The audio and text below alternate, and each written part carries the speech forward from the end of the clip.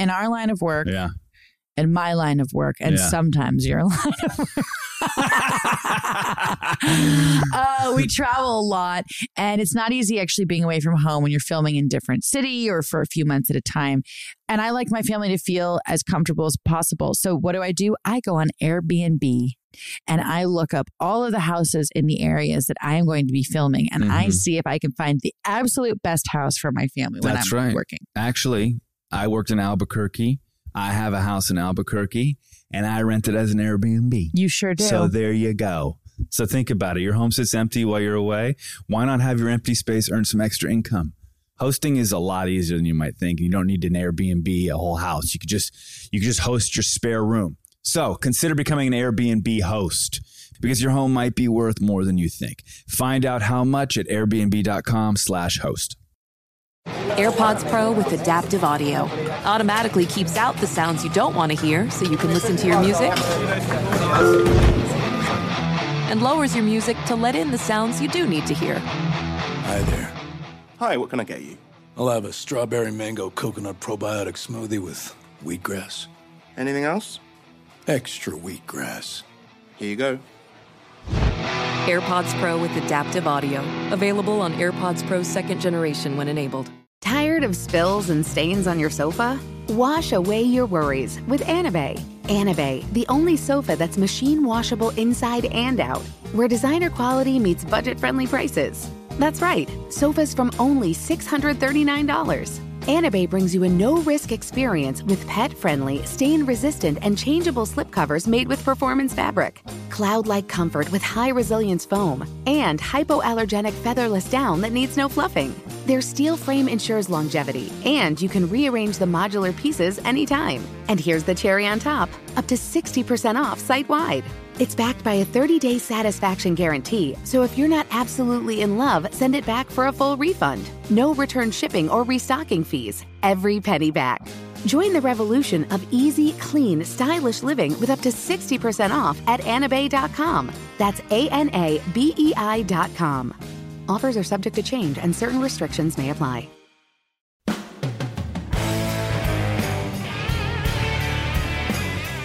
Hi, I'm Kate Hudson. And my name is Oliver Hudson. We wanted to do something that highlighted our relationship. And what it's like to be siblings.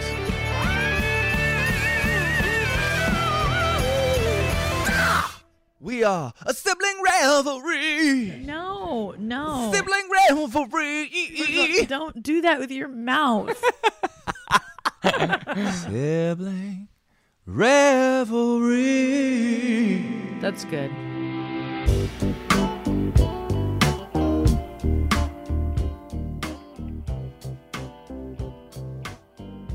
So I am so excited about this one, Oliver. I've been trying to get. Well, I know. Well, you have a relationship with Seth on the program forever because I know how close he is with his brother and Josh, and so Meyers. This was so Meyers. Wait, it's Meyers.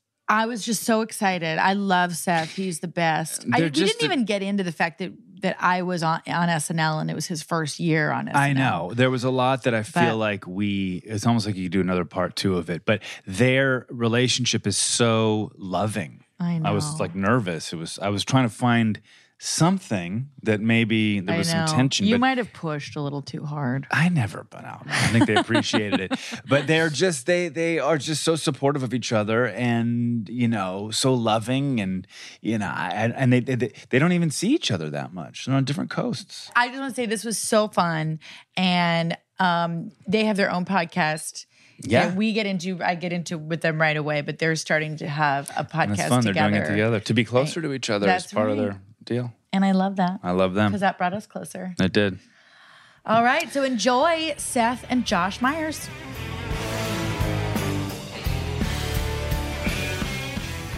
Hi, Oliver. Yeah. What's up, everybody? Yeah, Ronnie was What's happening? Distracting me. She was wanting me to do some routine. I told her to pay me, and she had no money. You're like, I'm on Cameo. Right. I was like, yeah. I was like, buy a Cameo, Ronnie. My kids did their first lemonade stand, and it's shocking the realization that nobody has money anymore. Oh my God, I You know. fully need Yeah. a Venmo. I stopped by a lemonade stand the other day, and they had a thing that said, "This is where you can send your Venmo to if you need it." That's what Are we you should have. that are you happened- shitting me? No, that's what that happened to us. Although we had one person that Give like came and they $1,000. gave, well, they only had 100, and we didn't have any Change. because we had like a little bit, and we ended up getting. They were like, just take it. We're like, oh, God, No, I know. That's when you are backfiring teaching your kids a lesson about money. We used to sell, when we were kids, we had like a stand, and our mom would bake homemade chocolate chip cookies. And we would sell homemade chocolate chip cookies and like cans of a weird off-brand soda. Mm-hmm. And we would Ooh. set up sort of at the top of our subdivision in Michigan. Mm. And like those cookies were warm and people. Oh, that's Yum. good. Yeah, we did a good business out there. Well, in the 80s, Kate and I sold cocaine Yeah, great spot. at a stand. Like, you know. on the corner of Right. the Pacific Palace. These Carrera. You just have to be near the woods where the Malibu. cops Good. can't go. Yes, like- it's true. These Carreras would just pull up a couple grams. Oh, Different it's time. It was a funny. different the time. the late 80s. It's so But I was obsessed with selling shit. When I was in high school, I sold fake IDs. he did. I sold marijuana, not understanding that it's supposed to bud. So I just stripped the leaves off of it and had so much pesticide on it that people were smoking it and throwing getting up sick. everywhere, getting sick. I didn't know what I was doing. I'm just glad you didn't kill anybody because that would have been bad. But everyone I thought like it was... that there's someone right now who's listening and realizing that's who sold me those bad drugs. I hadn't put two and two together. By the way, you are, for people who can't see, you're wearing a hat that a guy who would sell you weed leaves would wear. 100%. Just the leaves. Just the leaves. That was the name of your weed That's what I was company. gonna say. That's a great name. Well, I was gonna say, Seth, I've been trying to get you on this podcast forever with your bro. So happy to be here. And then every time I'm on the show, I'm like, you got to come on our podcast. And so welcome to Sibling Revelry. I'm so excited. And you guys are going to start your own sibling podcast, I hear. We're entering the sibling marketplace. You cocksuckers. You We're gonna do motherfuckers. ours is called Family Trips with the Meyers Brothers. And we're just gonna drill down and talk to people about the trips they took with their families growing up and how they connected with theirs. And we feel it's a really nice time. Like we were really close with our parents, still are. But it's a real I don't know but I feel like everything about your family is really exaggerated when you go on a trip with them. Oh, yeah. The good and the bad. I was thinking about this because we have a couple trips that are like epic trips. So I don't want to get into it on this podcast. So when we come on your podcast, Thank you. we can share. Well, Thank you for your restraint. We've no, it's true. But I It's was true because think- we have a few that are really Like- happy times And like not. and then others. One that I think we're both thinking about that was insane. My wedding? Well, there's your wedding, but then there was also the boat. Oh, the trip. boat. Yeah, that was bad. There was a lot of shit that went down. The best We though have, was the Vanagon. Oh yeah. That's I think. But This is great. I mean, these are really nice teasers. Yeah. but yeah. But I don't know about you guys, but like the ones we still talk about are the ones that we as a family weren't at each other's throats, but everything went wrong. Like I think a family trip where everything goes wrong and yet you can come out of it with like good stories are almost worth more than everything going smoothly. Yeah. Yeah, I mean, at the end of the day, if everyone's in love and your family is a loving, close family, almost that friction will then, years later will be the reason why you keep talking about that trip and laughing about it. You get to come back with a little lore. You get a little folklore. It's good. And then the story does change. Like everybody's perspective of it does change over the year. Like 20 years later, everyone has a different point of view about what happened at the story. That's why your idea is such a great idea because everyone has a different perspective on that vacation. And everyone's varies. You know what I mean? It'll be interesting It's a blast. Find out when you have siblings on, which ones do end up arguing about what actually happened on the trip. Oh, yeah. Oh, yeah. Yeah. One of our worst ever was at a place called Molasses Pond, which Josh then wrote a school essay about. So I think Josh in this case actually he can actually look back at written time. Yeah, I'd have to look in Mom's curated box of our early works. But yeah, that was it was a bad one. It was a bad trip. Yeah. But Mom still talks about it with sort of a real dreamy air, but she like got stung by a horsefly and her like arms blew up and she looked like Popeye with these huge forearms. So it was like rushed to the hospital situation. Oh no, that was like Martin Short in that. Good. Remember that show, that movie he did when he got stung by the bee and he's in the back of the airplane and he blows up? No, it was with like Danny Glover and Martin Short and. Oh God! Oh, this is interesting. I love it. I love that. What movie am I talking when showbiz about? kids can't remember movies. You don't remember that movie? It was a comedy. It was some comedy. Well, it's not fair for you to say I don't remember. I don't know what you're talking about.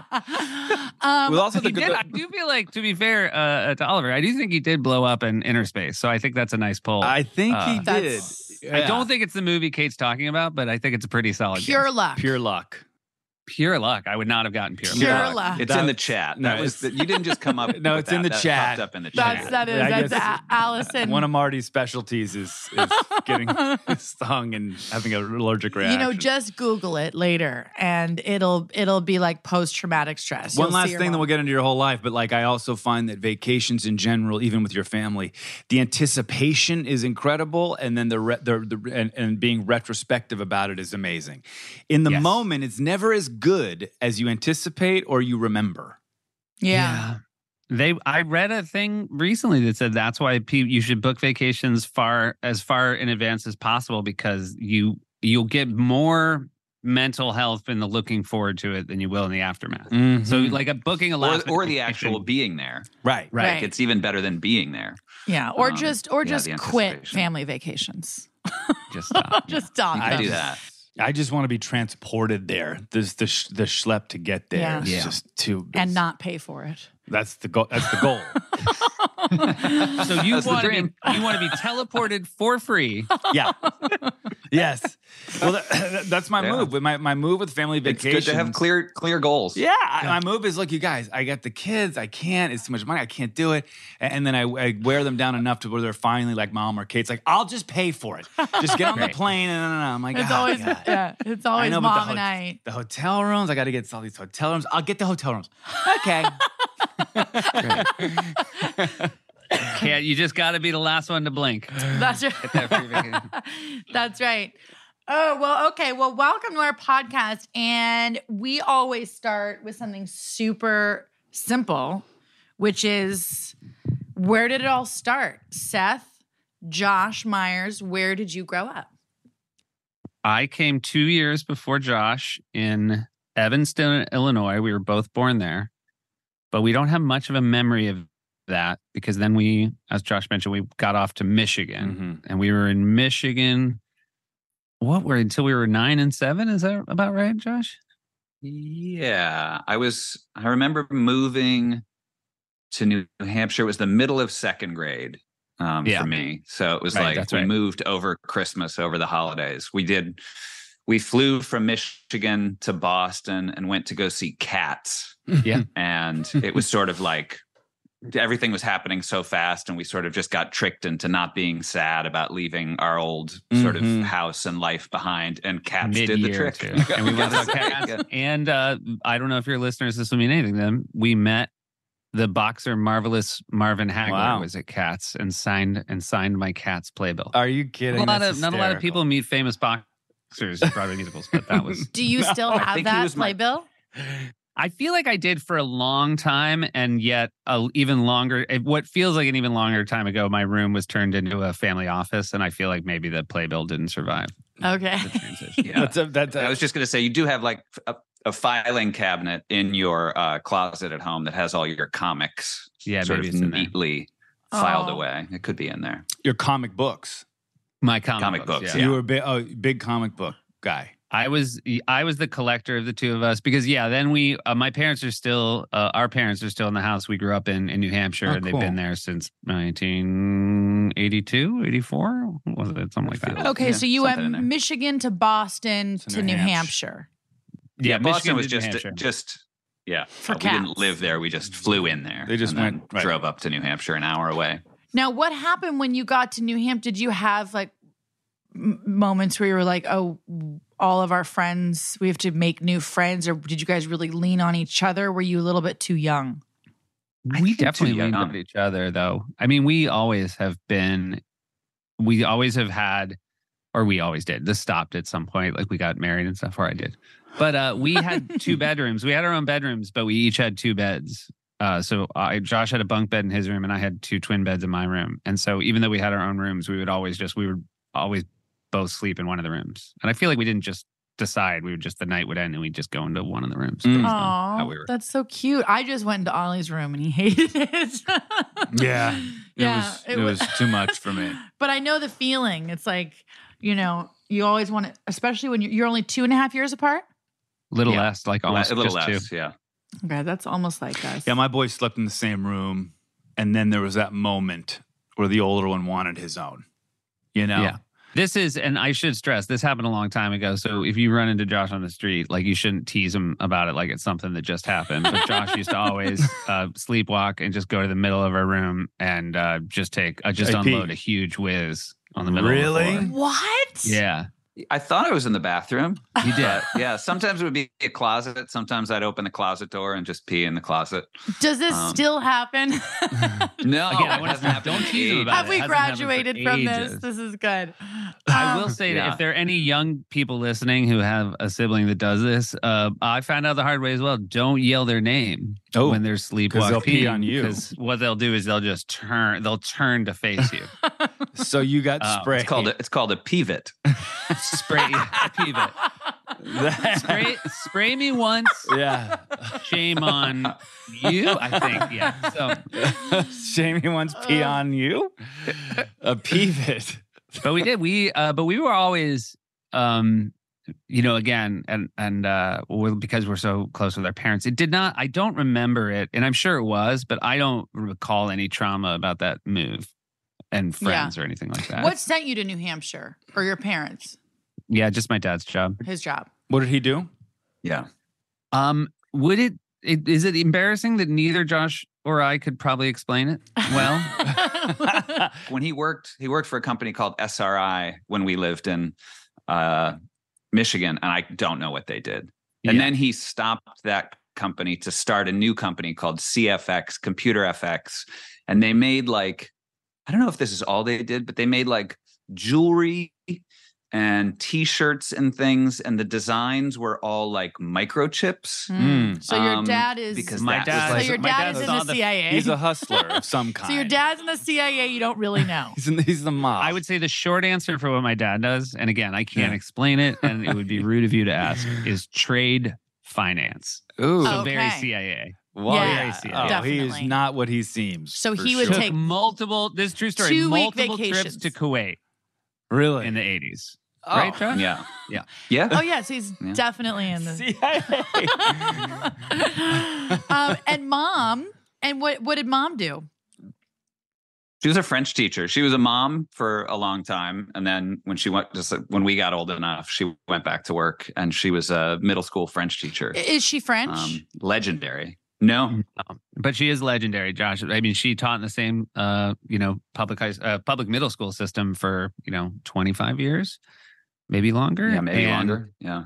There, Josh and I, I would go back. I'd be in a grocery store when I would go home and visit, and people would come up to me with the gait and face of someone who was about to recognize you from television, and instead would say, "Are you Madame Meyers' son?" And I would say yes. And they would always tell you their French name to say hello to her. They would be like, "Could you tell her that Guillaume Jackson says hello?" And Guillaume. Do you speak fluent French, both of you? no, we both had her. No. Really? Josh was better. She gave Josh a French award one year because they would each teacher would give out like the science award, and she gave it to Josh, which I thought was pretty shady. She claims he earned it. I got some boos and hisses. Yeah, I'm sure. It was a bad look. How was that having your mom as a teacher? I mean, how did that work out? It was great. It was great. It was great. She was a fun teacher. Like there were a lot of. I mean, it's middle school French, so it's a lot of songs being sung. Frère Jacques, our mother. Frère Jacques, dormez-vous. Yeah. Sans appendicerie. See? Ding Yes. dang dong. If you're looking to do some substitute work, the striker feels like that's about it. Ollie and I went to Lycée Français. Lycée Française. Mais oui. The other great thing about my mom was we were also the house that had a lot. We would have the 8 kids sleepover at our house. And so my parents were sort of like known by all kids, especially my mom. So a lot, especially when I went through in 6th grade, she was pre-beloved by a lot of kids. So even the ones that maybe would have been, I don't know, misbehaving for other teachers were more fun. Yeah. With her. And she probably had like a different kind of respect for her because they knew how she. Yeah. That's my house now. It's like the flop house, party central. Everyone's there every weekend. I have 8,000 kids there. My son's 15, has a girlfriend. So now all of his friends are at my house. I wake up in the morning to take the dogs out and like 2 kids are sleeping in the office. I mean, this is my weekend. Do you love it? I do. Love it, though, I do. right? I do. I have the same thing. I really love it. I do.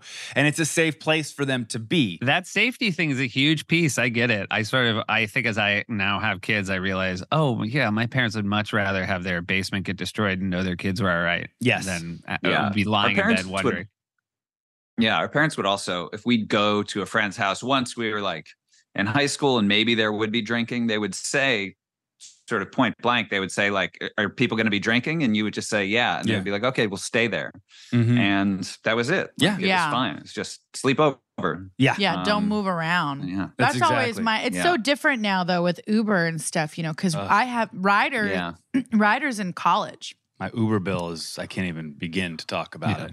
Just wait till hope that your kids don't want to go to college. I because am. I'm I can't even tell you. Against it. I have to say, I didn't realize how expensive it was going to be. It's really funny because I remember the number my parents paid. We both went. So my parents met at Northwestern University in Evanston, Illinois. And then Josh and I both went there. And I remember the number because we're very lucky, right? Our parents paid for our school, but my dad wanted us to know how expensive it was and wanted us to know like what a sacrifice they were making. And that was an important thing for us to know. Yeah. In my head, that number still seems like a big number. I'd kind of like frozen it and not taken into account inflation. Yeah.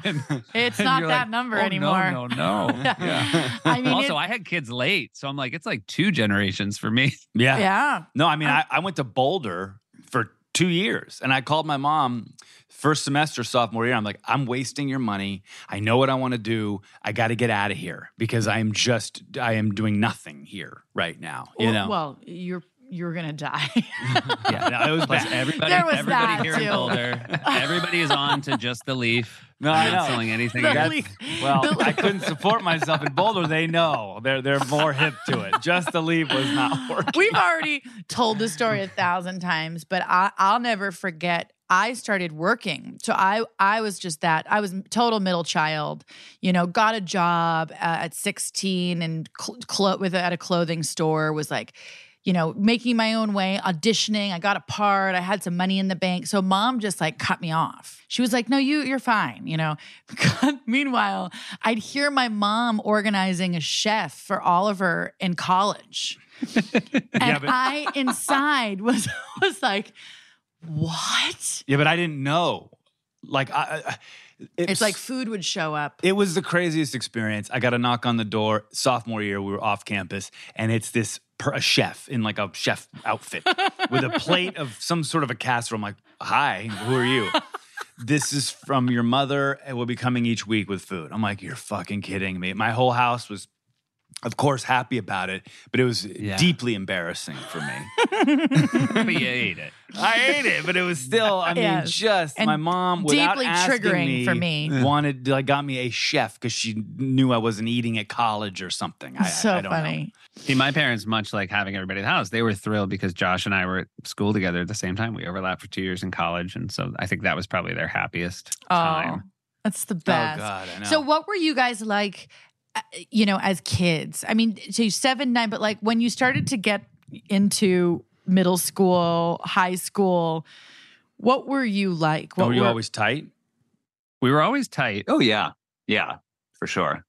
But we're very... For people who like look and sound alike and have taken sort of similar life paths, we're very different. I think I was more solitary. Would you sign off on that, Josh? Yeah. I liked kind of being in my room.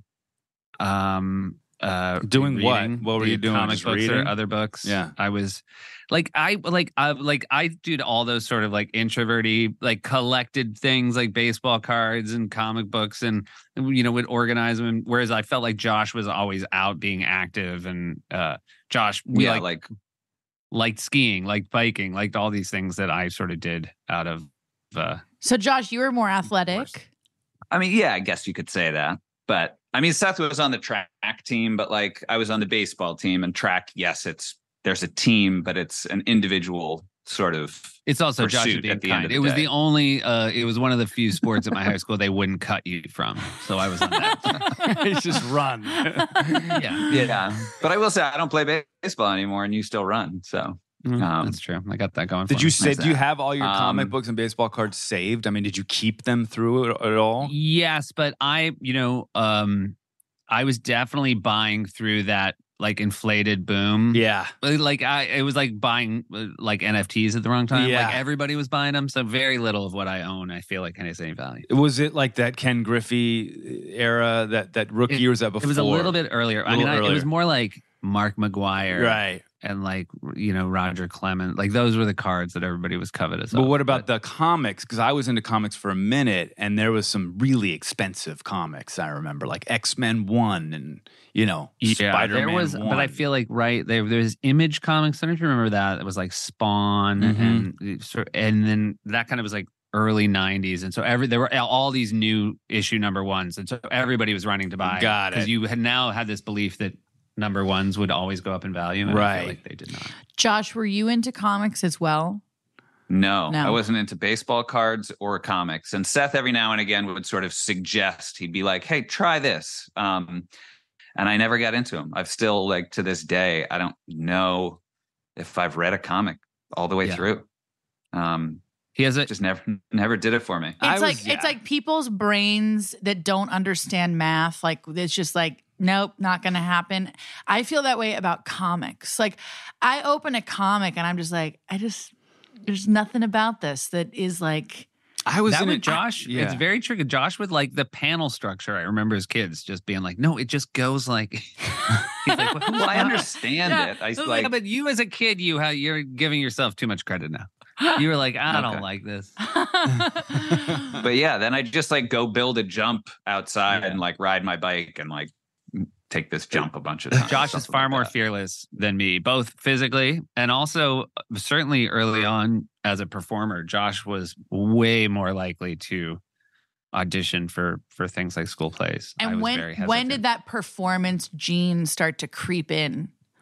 I feel like we always were sort of performing for our parents when we were really little. Like foot of the bed is probably where it all started, the foot of our parents' bed. Yeah. And then in junior high, the first play I did was Fame. Mm-hmm. And we're from New Hampshire, not a super diverse state. And I'll give you, I'll just tell you, I played Leroy, which doesn't probably not. Doesn't age well. No, I don't think it aged well even in the moment. But yeah, I think probably based on the diversity of our school, probably just shouldn't have done Fame. Right. Probably would have been a good idea. Project. You're like whoever has that VHS can just throw it in the. It's what's known now as a classic reverse Hamilton, where we played a lot of diverse roles with white people. You should have done like the Boys of Syracuse or something. Well, we did My Fair Lady the next year, and so that there you go. There you go. That fit a little cleaner. That's funny. Who were you in My Fair Lady? Were you the lead in that too? No, I was Colonel Hugh Pickering, who has one song, and it's very much a sort of spoken song called "You Did It." Do you remember who Henry was? Do you still hold a grudge? Yeah, John Villeneuve. He was good. Fucking John, man. He was really good. Yeah, he got all the leads. He wasn't too afraid to sing, and I was fine to like act and do scenes, but I was always very nervous to sing, and I'm still nervous to sing a lot of times. And I think I have a fine voice, but like karaoke weirds me out sometimes because I feel like my voice is better than people that are going to be like funny and bad, but not as good as people who sound like, this person can really sing. You're right in so that I'm middle in the ground. And Yeah. And I feel like when people are listening, they're like, oh, this is kind of, it's not funny to me. And it's not really all that good. They're not sure how to feel. This is my anxiety. I have the same thing at karaoke because I actually sing. So it's sort of like you're like, you show up to karaoke and everybody's like drunk and being silly. And I'm like, yeah. I don't know how to. Should I go for it or be funny? I don't know. Like, you got to read the room. Do I sing I Will Always Love You? Or do I really get after it? Do I do my runs or do I stay away from the runs? It's really funny. It's true. Yeah. Like you almost have to read the karaoke room because sometimes maybe it's a sophisticated crowd. You can really belt. Yeah. Or you're like, oh God, do I just half-ass this thing and have a good time? Yeah, classic tweener problem. When you get stuck in the middle in karaoke, nobody's happy. That's right. It's a terrible. Everyone just starts literally ignoring you, sitting there by yourself. But the go-to is then for me. I've learned that my fallback at karaoke is the duet. Mm-hmm. So if you're duetting, then you have like Grease, Summer Loving. Then you can kind of lean into being in the in-between. Our family karaoke song, when my parents and Josh, when we're all together, we will belt out Thunder Road. We feel like that's a good, like, good. Oh, yes. Yeah. Kind of has a good, like, scream. Our song is Raindrops on Roses. Is that our family song? The family's never done karaoke, like, ever together. That's what friends are for? Yeah, that's one. We recorded that in Westwood. Yeah. Westwood used to have this thing back in the day, a recording studio, and it was on a tape. I went there all the time. Yeah, we go there and record weird songs. Yeah. That's fun. I mean, that thing, is that lost or is it just that it's so easy to record everything kids don't value it the same way? Like, I remember we had a friend who had a VHS tape. Yeah. And you'd go over to his house and he would just like show, like, remember my birthday party 2 years ago? We would just watch it like rap. Oh my God, it's so true. No, but they have that. And this weekend, a bunch of Wilder's, my oldest, bunch of Wilder's friends went to downtown LA. They rented a studio. Oh, fun. And Milo, one of his boys, made a beat and they all rapped on this, wrote raps and did an entire song, and they played it for me. So they actually went and did it. I mean, it was crazy to listen to. It was all auto-tuned and insane. That's good. As long as they still like putting it together. That's all that matters. Oh, yeah. That they want to make a thing. So did performing come first or did like the creating part? Like when you, because I like, just as an example, I came out like with high kicks and like loving a stage. Whereas Oliver was always trying to figure out what the show was or what the movie was we were going to make and writing it. And I made movies every weekend with a friend with filters and blood and squibs and the whole thing. And she was acting. And I was always like, tell me who I am. I feel like, I don't know if you think of it as seminal a moment, Josh, but do you remember the comedy night we did at high school? For sure. Night? I was going to say the same thing. We weren't the organizers. We had a friend, I feel like it was Matt Traxler who did it. And he just basically went to the school and said, we have like all these funny kids. We want to do sketches one night. And it was like the first massive hit in my life I was a part of. Like, we sold out the auditorium. It was like on a Thursday night, and we did a collection of like I remember Josh and I did a Monty Python sketch, but we also wrote sketches about teachers that did way better than they had any right to do, because it was all these sort of like C+, B- impressions of teachers, but just crushing with kids, like crushing. Oh, yeah. And that was the first taste. There was a talent show called Winter Follies, and we would enter that and typically do, like, people would be, doing a ballet routine, or someone would have a piano piece that they would play, and a band would come out, and we would typically do a sketch for Monty Python. And then sort of comedy night came about, and it was just a full night of just like sketch comedy. And so what did you guys watch? Do you remember what was your favorite were you like Monty Python sketch? Yeah, Monty Python, Steve Martin. Like, who did you watch as kids? We did the Dead Parrot sketch, which I actually saw online recently. Like, someone has a video of it, of us doing it. And wow. Really? Yeah, it's incredible. Yeah. Like, we're incredible good. Like, how good we are. No. Then I don't want to see it. Yeah. And we're doing our British accents as well. It's the best. But we did, to speak to what you asked, Oliver, like, our dad, like, I feel like always introduced us to stuff. I bet it was the same for you. I'm going to put my money it was the same for you guys. But like, age inappropriate. Like, we were listening to Richard Pryor albums, Steve Martin albums. And what you're starting is listening to with Steve, you're listening to somebody who's already deconstructing stand-up. Like, that's your intro is somebody who's like looking at it through a lens of the old way was hacky. And then Monty Python we used to watch. It would air on PBS on, I feel like, Sunday nights at 7. And my parents would let us stay up and watch that, which was such a trip. But those were, and so anything that was comedy made for kids, I remember not liking, thinking it was super hacky. Yeah, for me, it was always something more. I mean, even like SNL, and then it was Kids in the Hall. I remember getting into like Kids in the Hall, and then Mad TV, right? Josh, you were on Mad TV. Yeah, yeah. I didn't watch Mad TV much, but yeah, we used to tape SNL, and we would stay up and watch it when we had like a VHS recorder, and then we would, in the mornings, on Sunday mornings, we would play the sort of best sketches for our parents. Were you on with Bobby Lee?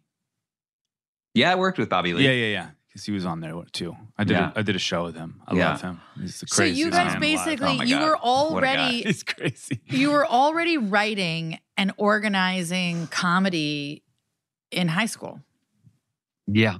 And then for me, and then eventually for Josh, like, so I went to Northwestern and I was a film major and thought I wanted to, direct, make movies. And then New Student Week, I saw the Northwestern improv troupe. And, again, it was just students crushing in front of students. And I just felt such deep jealousy. And I wanted it so, that's all I wanted to do. My parents were paying so much money. And I was like, there's this thing where you just make up stuff off the top of your head based on suggestions from the audience. You don't even come up with the suggestions. It's like, it's so easy. It's so easy. I can't believe how much you're paying for this. This is ridiculous. But that's all I wanted to do. But it only, I auditioned every year. I didn't get it till my senior year. Really? Do you remember your auditions? Like, what you had to do? Was it just straight improv and you just It was sucked? like straight improv. Like, you would just, it was like, and there were only 8 slots. I don't know what it's like now, but it was 8, capped at 8. So it wasn't like this giant improv troupe. And I will say the people they cast were always exceptional. It wasn't like I ever felt like I got jobbed, but they finally all graduated and I did it my senior year. And then Josh, you did it for 2 years, right? Yeah. Yeah. But it was great. And then you do that and you kind of think, I remember being on stage, at our student union or whatever and thinking, oh, I just want to do this until somebody tells me to stop. Like, I don't have any other plans than trying to be. I auditioned for the Groundlings one time and it was sort of like on a whim. Like, my friends and I just said, well, let's go like audition for the Groundlings. And I went in there and we did a little thing. And then you're supposed to stand up, you're back to the audience and they shout something like, you're a crazy dentist or you're a this, this, and this. And I get up there and they're like, okay, you're the king of cheese. And I took it as like an Italian guy who has a cheese store rather than being like a cheesy guy. I think that's what they wanted. So I turn around, I'm like, I got the mozzarella, I got the fucking Swiss cheese. What do you want? Da, da, da, da. And everyone's staring at me like, what is this guy doing? By the way, that was where I went first as well, Oliver. Yours? Same. I think that's the better choice. I didn't get in. No, it didn't work. Improv. Well, that must have been why. You just got it wrong. Improv for me was like the breakthrough. Like that was when my first improv class was in high school, and we did a semester of improv. And I remember my first improv, and I was like, oh, like that's everything, because I felt so free. And like it was like something that I had no fear in improv. I loved it because you didn't have to learn I any also lines. feel like when you do improv or when you start getting into it, you know more about it than your audience does. And when people are first learning about it, it's like it's magic. It like people really have their minds blown. And so if you're like performing for college students who haven't been going down to Second City or Improv Olympic, and all of a sudden they're seeing sort of their fellow students like, wait, they're this isn't written before. Right. Like they're just doing it off the top of their heads. And That's crazy, It's bro. like doing magic, I would imagine. There's also, I like any some of magic the tricks. rules for life. Like I remember the first rule I ever learned in improv was don't use the word no. Don't always- ever right. negate. Yeah. The problem is you Yes, brought that into your sex life, and it didn't. It was bad. It was all bad. My, And how many kids? You said you have 1,000. That's right. There's That's 1,000 right. kids. With the different fathers. So he's not wrong. I've learned boundaries. It took me 20 years to get past that lesson. It's so true, though. That yes and attitude towards it is a really good life lesson. And you realize people want to hang out with you. I mean, I know my 3 friends who are the most yes and they're the ones you want to travel with. They're the ones you want to do anything. Where if something goes wrong, they just embrace it as a new advantage. I remember we had this amazing, and again, this comes from just the blessing that we've had growing up in the family that we grew up in. But we took a family trip to Costa Rica. So here's another good. This I can share. And we ended up running into Robin Williams. It was like a weird moment where my mom and I went to this yoga thing, and someone wanted to show us this place where they did yoga in the jungle, and we walk in there, and Robin is just sitting in this yoga hut. And we're like, what? My mom was like, oh my God. And we ended up having a great time, and Robin and his wife are like, when are you guys going back? We said Wednesday. And they're like, we're going back Wednesday. Come with us. And they had an airplane. So of course my parents were like, yes, we'll go back with you on your airplane. But we do have our entire family. They're like, great, come. We end up driving down the road to get to Robin Williams' plane. And there was a sugarcane strike in the road with big trucks. Literally, it was like, it was a one-lane highway, 2 huge trucks, people, cars on the side of the road, people trying to get around. It was crazy. I haven't thought about this for years. And now we couldn't get to the other side. People were trying to call. We didn't have, at this time, we were young. There were no like cell phones. So we're trying to find how to get to the airport. We're talking to people. We don't speak Spanish. We finally found one car. Okay, there was one car, nice car that my mom and Robin's wife went in. And me and Oliver and Kurt and Robin had to sit in the back for an hour. The back of a truck. Sat in the back of a pickup truck, one of those small pickup trucks, right, with all the luggage and all of us sitting on top of this pickup truck. And Wyatt, who at the time was like baby 5, yeah, is sitting in between this Costa Rican, farmer family in the cab with the man driving and the wife and little Wyatt with his little white head. And Robin was so mad because this was not, that what ended up happening, in order to turn it around, we saw it happen. We got a 45-minute stand-up in the back of this pickup truck.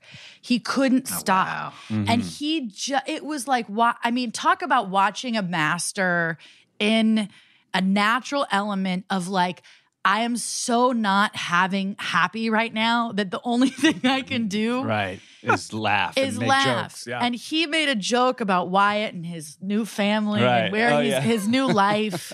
Right. And he just kept going and going and going. And I was like, oh my God, like that again, here was another inspirational moment for me where I was like, there's nothing better than taking a stressful moment and being able to create what he created for us in the back of this little pickup truck in 1995.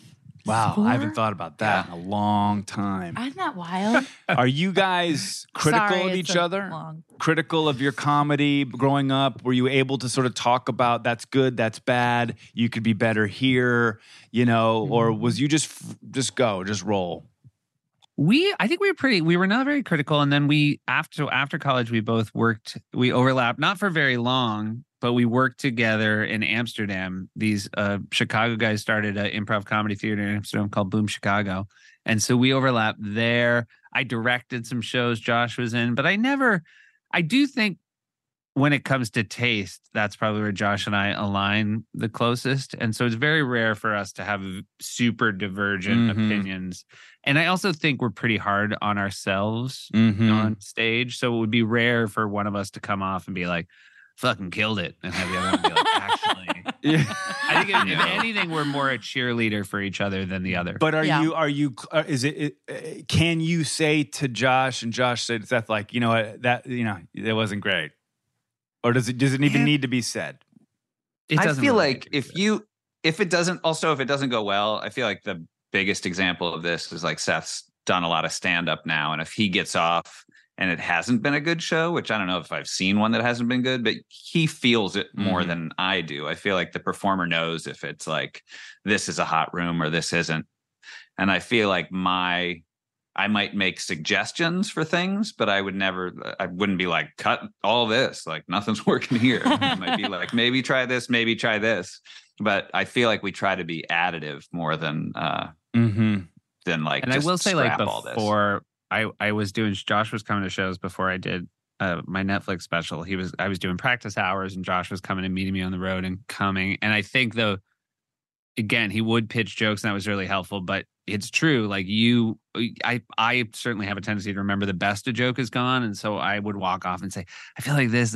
And Josh was great at being like, oh no, I've seen the last 6. Like they are consistent shows. Like it's not, I know you're hearing these different levels, but like if you're aiming, which I was, if you're aiming to be consistent by the taping your special, like this is all. Well, let me ask you a question as far as stand-up goes. It's a kind of a weird one to answer, but how much of it is the performer and how much of it is the audience? Meaning taking that one joke, whatever that is, you've been consistent with that joke, but there's different levels. So are we now blaming the audience when it doesn't go well? I know. So that's the thing. I think the reality is some audiences are quieter than others. I'm not blaming them. They just sound quieter. But my problem is I always blame myself, even though I think sometimes it's just an audience is like less electric, and I'm not blaming them, but you just like, what? But I think it's impossible not to be like, what? How did I screw it up? Right. It always works. And then sometimes it just, that must be so interesting because I think the hardest thing in the world is stand-up comedy because like for me, when I'm on stage, it's almost like I black out. Like I just go and then I get off the stage and you're sort of like, was that okay? Like how was it? Like it's hard for me to gauge, but I guess if you're doing something consistently every night, which I haven't done since high school basically, but like then I guess you have a little bit more awareness. Like you become your own witness a little bit. The shock value is gone too, where you're like, you haven't done it. Yeah. It's weird though, like how one of the most dangerous things is you get too used to a joke, one that always works. And then you, without knowing you're doing it, you fall out of love with it, or you just start assuming it's going to work without actually connecting with it as you say it. Right. And so like, that's the fun thing about doing the late night show is it's different every night. So you don't have to worry about like, it's all in a good way and a healthy way disposable. Like if a joke doesn't work, you don't have to worry about how am I going to fix it? Cause you're just going to tell a different one tomorrow. Whereas with stand-up, you do want to refine it and make it tighter and tighter while also keeping it fresh because you have to, the audience knows it's not the first time you're doing it, but they want to feel like it's the first time you're saying it. So that's part of the performance as well. Do you, I mean, we ask this question a lot, especially with, siblings that do the same thing. Is that challenge? Does that ever pose a challenge?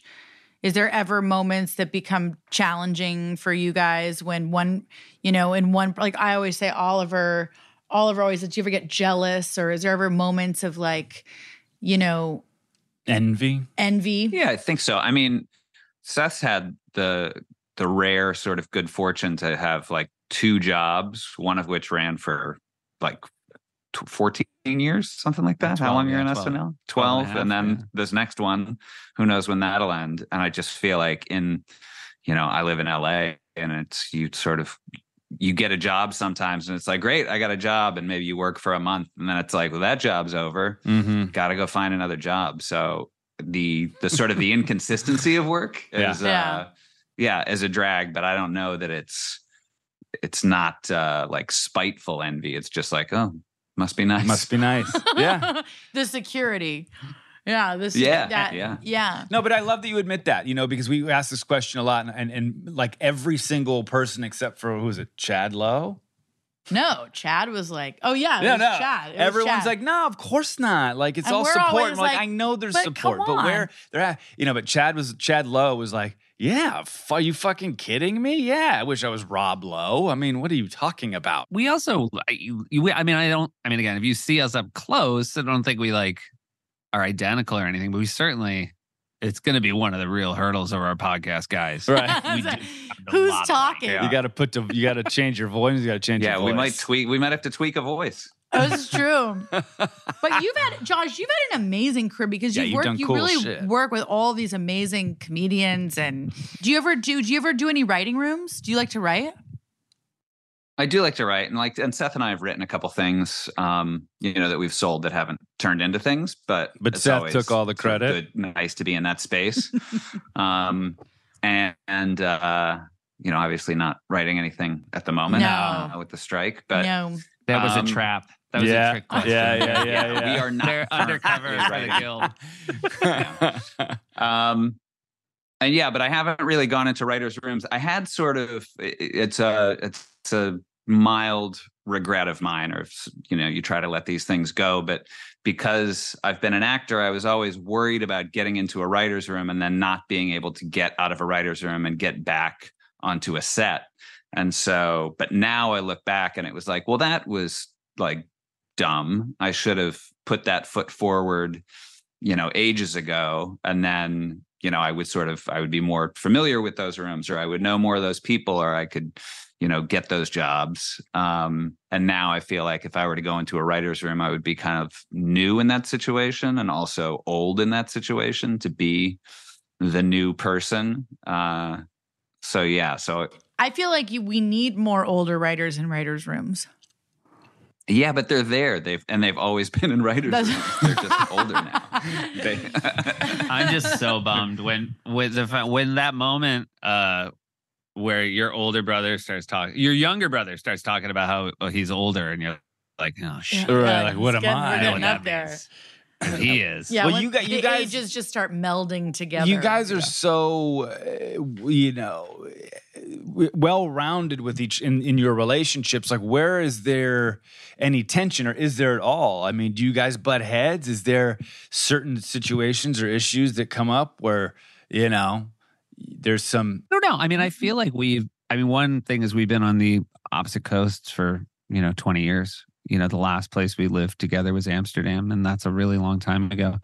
But, I will say, we've written things together and I've really enjoyed the process, but I think that, kind of is where the rubber meets the road. We've had disagreements there, but pretty affable disagreements. I don't think we've never really had to get into it. And you guys are literally on different coasts now. That's hard. Yeah, but we have been for forever. 20 years, so we're kind of used to it. Yeah. How long were you in Amsterdam? I was there for 3.5 years total. Wow. And Seth was there for 2 years and a half. I was there 2 years, but I would go back a lot. Yeah. I didn't It was even a know good there time. was a place that I didn't even know Chicago had an improv there. They still? It's just these guys. They started their own, sort of used the Second City model. And they're actually this summer, they're having their 30th anniversary of the theater, which is nuts. Did you have a blast? That sounds I mean, was so it so fun. fun? It Yeah. was the best. Oh, God. It was the somebody perfect sent me a age. picture recently of like the cast in 2000, and there were so many of us and like just so many like all-star performers. Yeah. It was great. Oh my Really? God. I Really. mean, not that we don't love our lives now. I love my kids. I love it all. I mean, but when you reflect and you go back to that time, it's just like, holy shit, that was it. Oh, and to be like to be 20. Yeah, in 20 in Amsterdam. And like doing 1998. sketch stand-up, Like, doing sketch comedy, improv comedy. I mean, how holy fun. Jesus. In I must 98. We were right before the euro, so we would still get paid. They would pay us in cash and with guilders, which looks like you can't fucking believe it was legal tender. It's the goofiest money. It's giving you an envelope of goofy, colorful money, and none of it felt like the idea of like saving it. It would sounded insane. Yeah. So you would just burn through the cash every week, and then you do more shows and get more cash. And again, as Josh said, like it's also all of us. The whole cast was Americans. Everybody came over.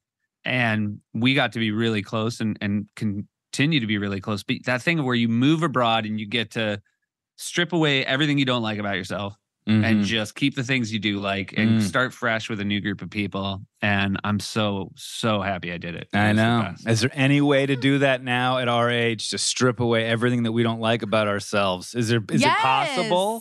And start Not without fresh? getting an earful from your wife and kids. Like, what are you doing now?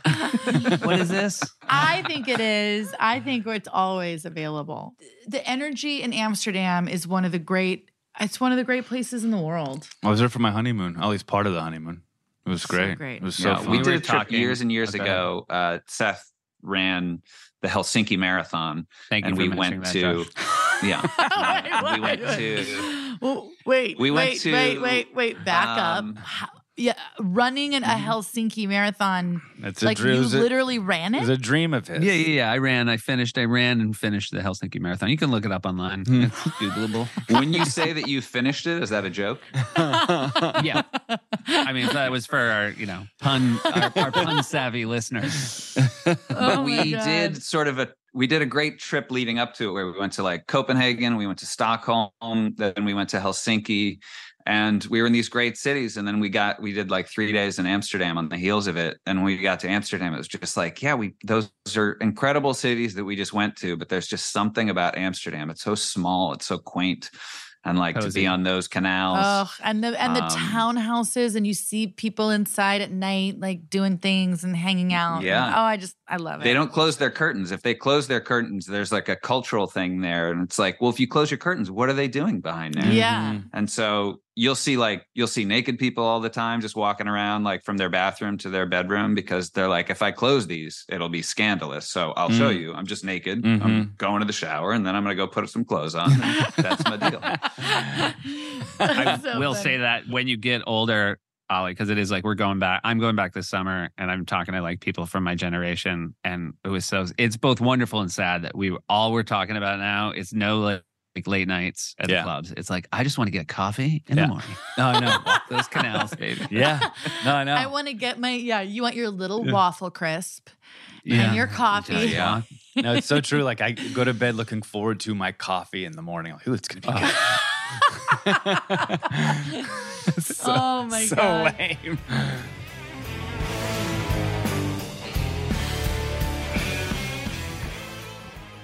Ollie, we have both used this sponsor and continue to use the sponsor. It is our longest standing sponsor.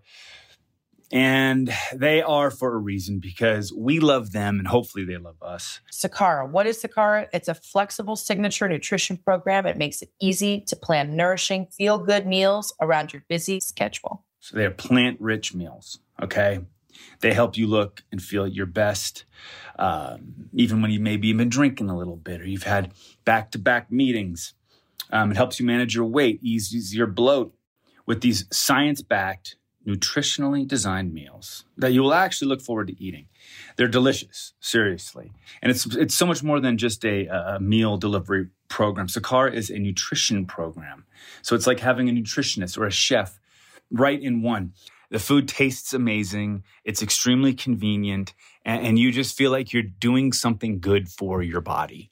So Sakara brings expertly designed organic nutrition programs and wellness essentials right to your door. Their science-backed, ready-to-eat meals deliver results you can see and feel, from weight management and eased bloat to boosted energy and clearer skin. And right now, Sakara is offering our listeners 20% off their first order when they go to sakara.com/sibling or enter code sibling at checkout. That's Sakara, SAKARA.com/sibling to get 20% off your first order. Sakara.com/sibling.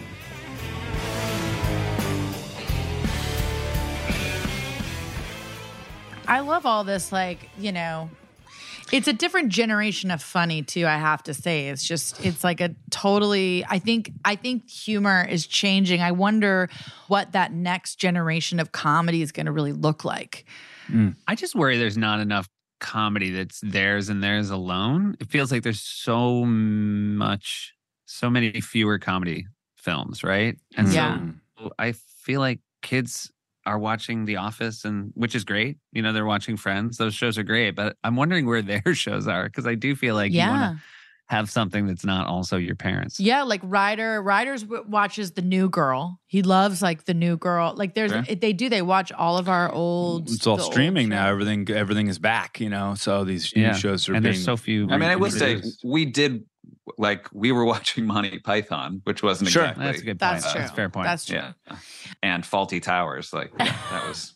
Those were big hits kids for us. I just hope our kids are funny. That's all. I just think it can be very torturous when, you know, the funny gene, but at the same time, it gets us through everything. I think it got us through some really like hard, dark moments, and to like be raised in a funny house where we're able to. Oh, my self-deprecation is just covering all my pain. I mean, Jesus. It's the way I get through life. I just have to put myself down so no one else does first. Get there first. Yeah. Key.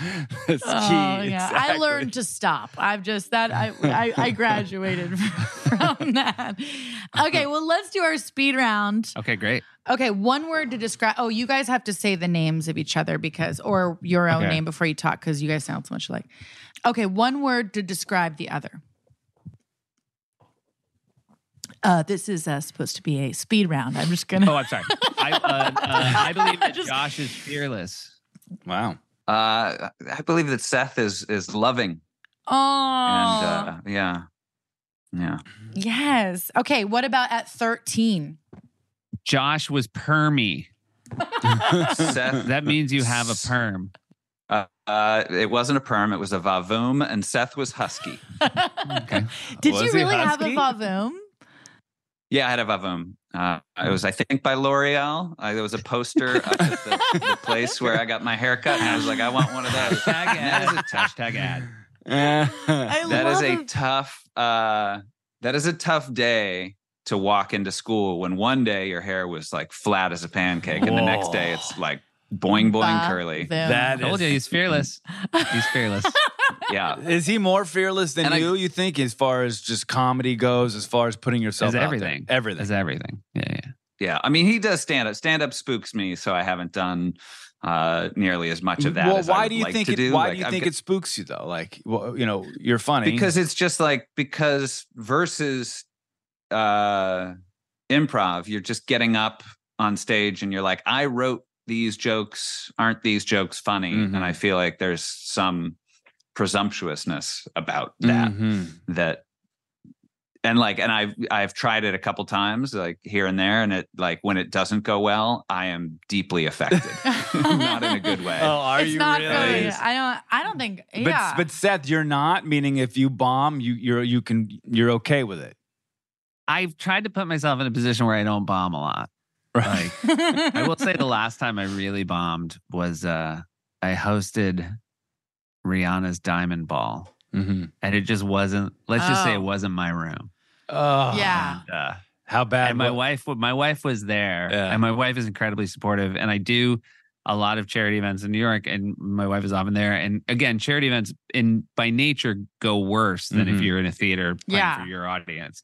And so every time I sit down, she'll be like, "Oh, that went really well." Because I'm like, "Was that okay?" She's like, "Oh, that went well." And at Diamond Ball, I sat down. She was like, "That was a real disaster." What is I don't want to deal with that. First of all, those are look, like you said, charity events are tough rooms anyway, because it's always in a loud, weird place where like the ceilings are super tall and like it's not like, I don't know. But also just imagine the coolest, youngest people who are about to get Rihanna, and they're like, "And here, now the comedy styling, Seth Meyers." Hey, you knew what you were getting into, though, didn't you? Look, if there's anybody I'll fall on my sword for, it's Rihanna. I have no regrets about the evening. Definitely a very, very cool room. So your wife. Cool. Like I don't think Odell Beckham was like, "Oh, great, Seth Meyers and Rihanna." Okay, one word to describe your relationship. Close. Yeah, tight. Favorite show to watch as a kid? SNL. Cheers. Oh, here's the thing, too. I was actually thinking about this the other day. Sitcoms used to be really incredible. I mean, if you look at Cheers, they were all theater actors. The writers were incredible. I mean, if you watch the way it's even shot, it's just different. Why can't we try to get back to that and go to the standard sitcom? I was just with Jim Burrows actually at a golf tournament and pitching him this idea. And of course I drank like 80 tequilas and like, "Come on, Burrows, like, let's do this." And he didn't bite? He didn't bite. He didn't say, "Yeah, let's do it, kid." But I mean, what happened? Do you think there's a way back to that? I don't know. I'm a little worried. I will currently say my current situation about everything is a little worried if we're talking about show business. I know. Yeah. The other thing is, like, you did have to do a bunch of pilots. I mean, they used to shoot a bunch of pilots. They'd take a bunch of swings. Yeah. And they'd find, and even then they didn't, again, the hit rate wasn't great, but they did. It was the idea was like, let's try a bunch of stuff. And then eventually we'll get a Cheers or a Friends or and they were looking for family. They were looking for adults and for kids to watch together. And they don't do that anymore because everything's so compartmentalized. Yeah. It's like, this is for kids. And weirdly, I always try to explain to my wife that, like, I know from a wide shot, watching TV is not great for kids to just sit around and watch TV. But like, we did watch TV together as a family. Yes. And it was the best. You watched Cheers together. It was super fun and brought you closer together. I'm sorry. This happened to us this weekend. It was me and Bing and Ronnie and Danny sitting in the living room, and we decided to watch something together, but we could only see it on the Spectrum app, which had commercials. And now we're watching this thing with commercials, and I realized we hadn't sat down and watched a show with commercials. Oh, God. Like that. It's maddening. And we had so much fun, though. Yeah, in between commercials to be fun. The other night I had friends over to watch a basketball game, and then after the game we were like still hanging out, and it wasn't really that late, and we put on the end of Wheel of Fortune, and we watched like 10 minutes of Wheel of Fortune, which was so much fun, and then we watched Family Feud. We watched a half hour of Family Feud, and it was a delight, and we were watching commercials, and it was a chunk of television that I never watched, but that was so familiar and so it's so nice, pleasant. And you're doing it like it together. really was. And then you kind of talk during the commercials, and you talk about what you're watching, and then I don't know. I wish we could bring back. I would be very worried if I was TikTok right now. Listen to us. Make the pitch for linear television. Okay, wait, we have to keep going. Okay. Okay, who is the louder laugh? Ooh, me. Oh, I think I do. Okay. Yeah. Who laughs? It's always fun there with my mother. When she's in the audience of Seth's show, there's usually a couple moments when you can pick her laugh out. And it's always really fun to watch those. She laughs at everything. She is a very forgiving audience. And I remember during one time at SNL, I told a joke on Weekend Update where literally she was the only person who laughed. And the next morning, Josh texted me, at least Mom liked that one. Oh, that's the best. Did you acknowledge it on the show or no? I did not.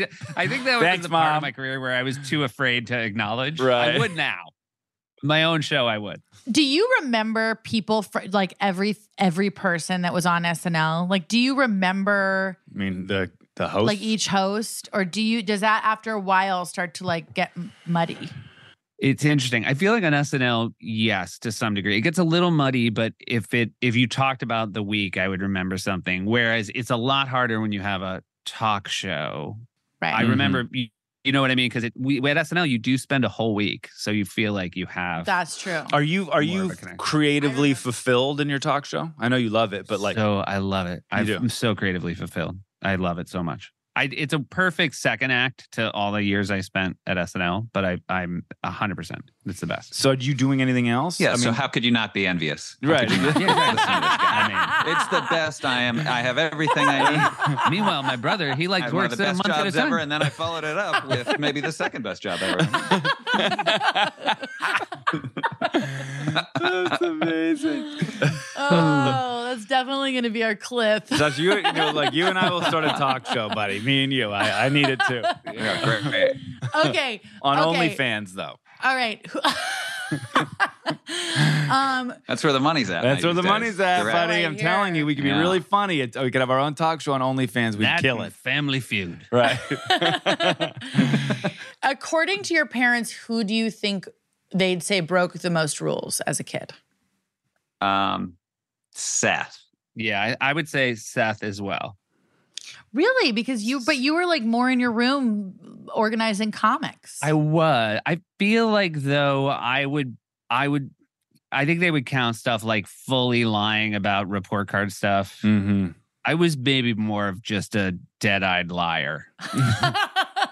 Yeah. There was famously, because Seth would get in trouble for things and I wouldn't. And there was a night when I went and slept over at this girl's house with a bunch of people. We slept at Molly Suter's house, but I always would go spend the night at my buddy Randy Suazo's house, like on the regular with Tim O'Brien and Tim Wilson. And we would be at Randy Suazo's. And for whatever reason on this morning, Tim O'Brien's dad needed Tim O'Brien to come home to help him move a table. And so they called our house early in the morning, like on a Saturday. And they were like, yeah, is Tim there? And my parents were like, no. And then the parents started calling around and figuring out like, they're not at any of these houses that they're supposed to be at. And Seth like woke up to come downstairs because he heard all these phone calls and like, where's Josh? And he knew I was going to get in trouble. And he came down to sit at the kitchen table for me to come in and try to lie to my dad and then get caught and then get grounded. And then Seth went right back up to bed. And it was like, yes. He just wanted to witness it. I'm so happy. Well, Yeah. that's the best. What about your first celebrity crush? Oh, Josh was just talking about this. Yeah, Pat Benatar was my first celebrity crush. Oh, that's a really good one. I broke my leg skiing, and it was when MTV had just come out, so I was spending a lot of time in the condo or the hotel room. And yeah, she got me. She got you. Mia Sarah, she was the actress in Ferris Bueller, right? Oh my God. Yeah. My goodness. That's a very popular one. And Phoebe Cates. I loved her. Yeah, she was great. She was great. Where is she now? Where is she now? If your brother was an animal, which one would he be? Oh, no. An otter. Oh. I was going to say, I don't know. I have capybara in my head for some reason. Yeah. The world's largest rodent. Yeah, thank you. Yeah. It's almost like a bear-like rodent. Yeah, no, this keeps getting more flattering. Like a husky rodent. A bear rodent. A bear rodent. Okay. Usually the people conducting the speed round aren't this slow. No, I know. We edit, you know. Wait till you hear it. Right, it's gonna fly. It's gonna be like crazy. Zap. It's like at a 1.5 speed. It's like nothing you've ever heard. Who's more athletic? I think Josh is. I can just like run in a straight line for longer, but Josh is more athletic. Mm-hmm. Yeah, I think I agree. When there's turning, you want Josh. Your parents equally think you're funny, or do they? Oh yeah, who do your parents think is the funniest? Do they? I mean, I know they would never. I think that's pretty equal. I would definitely say that's equal. Yeah, and we'd like, you know, when you get together with your families, you sort of play your roles, and I sort of feel like I lay in the grass and wait to strike. You do. I'm a bit of a Dave Stassen in that way. Are you? I'm just desperate for my father's approval. Are you guys? So are we? You? But I mean, we don't know we where don't have. he is. I don't know where he is exactly. Yeah. Are you self-deprecating, Josh? Do you have self-deprecating humor? Is that part of your thing? Yeah. I think you have to. Do Otherwise, you, you're like just I do, play off of the idea that, like, you know, everyone's more famous and more successful than me? He wants to relate. Yeah, I don't know and that I lean too hard into that. Yeah. That's too close to home, but yeah. You should try it.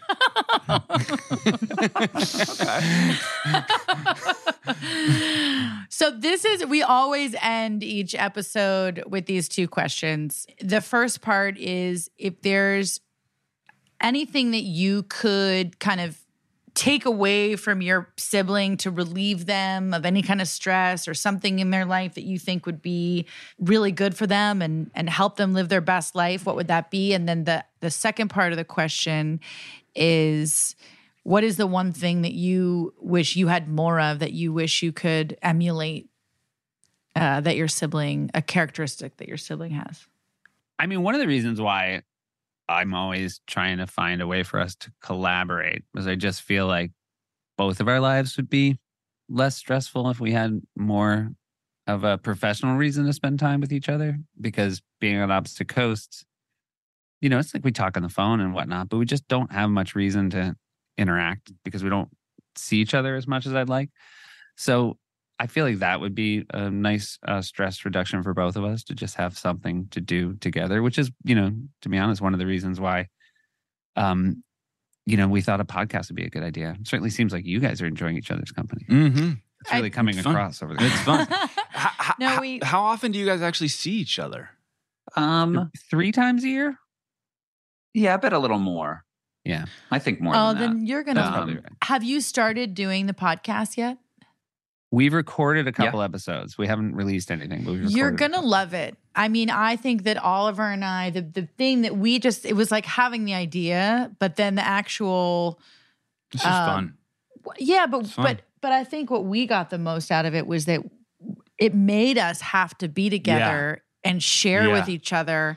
And it's like reminiscing over old stories or talking about what's going on in that day.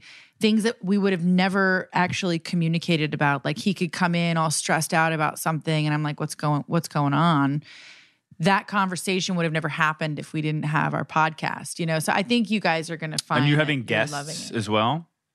Yeah. So each episode is a different guest where we sort of just, and the nice thing too is, you know, we're using family trips as the jump off, but it is just a way to talk to people about their families and their siblings. And, you know, I mean, most people, the present company expected, except, you know, didn't grow up with famous parents. Yeah. That is true. But yeah, like when you're a kid, also everything seems amazing. Like the first time we ever had adjoining hotel rooms, it was like, oh my God. Yeah. And like, it's easy to have your jaw dropped by something when you're 6. Oh, yeah. It's like every kid, I feel like, you know, every kid in America probably was like on their way to a private plane with Robin Williams when a sugarcane strike. All right, wait. Oh, wait. No, we got to do the other one. The other one. Okay. So what is something about your brother that you wish you had? To emulate something that you would love to have more of for yourself. I mean, I would love that ability to sort of the stand-up sort of gene. I would like that more, that ability to just let go of that fear and go out and know that you'll be fine at the end of the day. Yeah. It's funny because Josh, I'm the same way with Kate. I mean, because I she's feel fearless like that. We're both performers, but that's sort of something that I can't put myself in the game. And that's what you have to do is you have to put yourself in the game. You have to call your own number. And I have a file on my phone called Stand Up. And like when I scroll down, it goes on and on and on, but I haven't been on stage to do it in years. You got to do it. Yeah. But the other thing is like when you talk to stand-ups, they're always like, well, you just got to go out and like, you got to do 3 sets a night, 6 nights a week. And I'm like, but my couch, and my girlfriend and my dog. And what about those things that I love? It all goes back to our OnlyFans. I'm telling you, we can do anything we want there. Man. Anything we want. And by the way, $10.99 a month, who knows? It could blow up. It could be huge. Okay, Seth, but you have to do what you would emulate from Josh. I can't figure out a way to phrase this without making it sound pretentious, but I feel like Josh is far more connected to the natural world than I am. And I know he was just talking about being on the couch, but Josh is always, I feel like the amount of times I check in with him and he's hiking or he's skiing or he's out doing, I think my appreciation of what LA is so tiny compared to what Josh has discovered in his years there as far as that aspect. And when I'm with Josh, he often forces my hand to go outside and do things I would never do on my own. And those are days where again, being outside, doing things, being physical, you're always happier. So that is a thing that I've always appreciated about Josh. Love that. And Josh, what is one thing that you wish you could kind of alleviate for your brother's well-being and be like, take my children. Take my children. please take them. Yeah, I mean, take my wife. I don't know. Take my children. My wife. Take them for a year. General stress. I feel like if I could take, I don't know, if for one day a week I could take his wife and all of her family away. Just somewhere nice. I mean, I love spending time with them. You're very close to them. I really do. But they are everywhere in your life. They're omnipresent. Yeah. Yeah. And there's a lot of them. And they descend like locusts. But loving locusts. You know how many there are? One more than you remember. Mm-hmm. That's how they get you. Yeah, you think you got all your bases covered, and then there's old cousin weirdo. But I will say, Seth doesn't. He's not often in my apartment in LA, but when he comes here, he's like here to do press for 24 hours, and he might have like a couple hours he can come over and we're going to watch a game or we're going to grab dinner or something like that. And he'll lay on the couch and I let him sleep cause he can fall asleep at the drop of a hat. And I always want him to be comfortable and I want him to be able to get that rest that he won't get anywhere else. And I'm happy to just pull out my book. That's and great. Put on some chill out music and just let him that's nap. Good. Josh will deliver a tequila soda, some pretzels, a little bit of hummus. I get treated very well in my brief moments in my brother's. That's great. So you actually already actively do alleviate some of your brother's what he needs. Well, you guys are the best. This was so fun. I'm so happy we finally got to be able to do this. I can't wait to listen to your podcast. I know. This was this is so fun to do, but also what an education as we're about to embark on our own. You guys lay out a beautiful blueprint. This was so much fun. Oh, thanks. This was fun. Honestly, have a blast. I mean, you're going to love it. You know what? What we found was that when you talk about family, when you really get into the ins and outs of whether it be the great times or the really challenging times, especially with siblings, it's so relatable. Not too many people talk about the sibling relationship. Yeah, it's an important one. And it's so important. And do you guys cry in front of each other? We have. For sure. Yeah. Are you criers? You just generally, you guys cry? We're hoping the plan is to cry 2-3 times a podcast. I think you should. That's what we do. It helps. It helps with downloads. If you want to hear us cry more, hit subscribe. We just got the data back. Big spikes on the cries. Well, from one sibling team to the other, you guys, thanks so much. Yeah, This thank is you guys. so great. Appreciate you. Thank you. This was a blast. Thank you, guys. Sibling Revelry is executive produced by Kate Hudson and Oliver Hudson. Producer is Allison Bresnick. Editor is Josh Windish. Music by Mark Hudson, a.k.a. Uncle Mark. If you want to show us some love, rate the show and leave us a review. This show is powered by Simplecast. Infinity presents a new chapter in luxury, the premiere of the all-new 2025 Infinity QX80, live March 20th from the Edge at Hudson Yards in New York City, featuring a performance by John Batiste. The all-new 2025 Infinity QX80 is an SUV designed to help every passenger feel just right. Be the first to see it March 20th at 7 p.m. Eastern, only on iHeartRadio's YouTube channel. Save the date at new-QX80.com. Don't miss it. 2025 QX80 coming this summer. This is Amy Brown from 4 Things with Amy Brown. Today, healthier is happening at CVS Health in more ways than you've ever seen. It's wellness destinations for seniors, including select locations with Oak Street Health and CVS Pharmacy. It's doctors, nurses, pharmacists, and everyone in between offering quality care and support virtually, in person, and on the phone. It's in-home evaluations through Signify Health and meeting mental health needs through Aetna. And those are just a few of the ways that healthier is happening. To see more, visit cvshealth.com/healthier happens together. CVS Pharmacy, Oak Street Health, CVS Specialty, Signify Health, and Aetna are part of CVS Health. Eligibility and services vary by location and individual. Does money stress you out? Let Facet flip your financial chaos into clarity. Finding Facet immediately put us at ease. Facet's innovative approach to financial planning ensures your money works as hard as you do, enabling members to experience the joys of having your finances in order. And that makes us Facet for life now, I guess. Visit Facet.com, FACET.com to learn more. This ad is sponsored by Facet. Facet Wealth is an SEC registered investment advisor. This is not an offer to buy or sell securities, nor is it investment, legal, or tax advice. These testimonials are from current Facet members who are not compensated. All opinions are their own and not a guarantee of a similar outcome.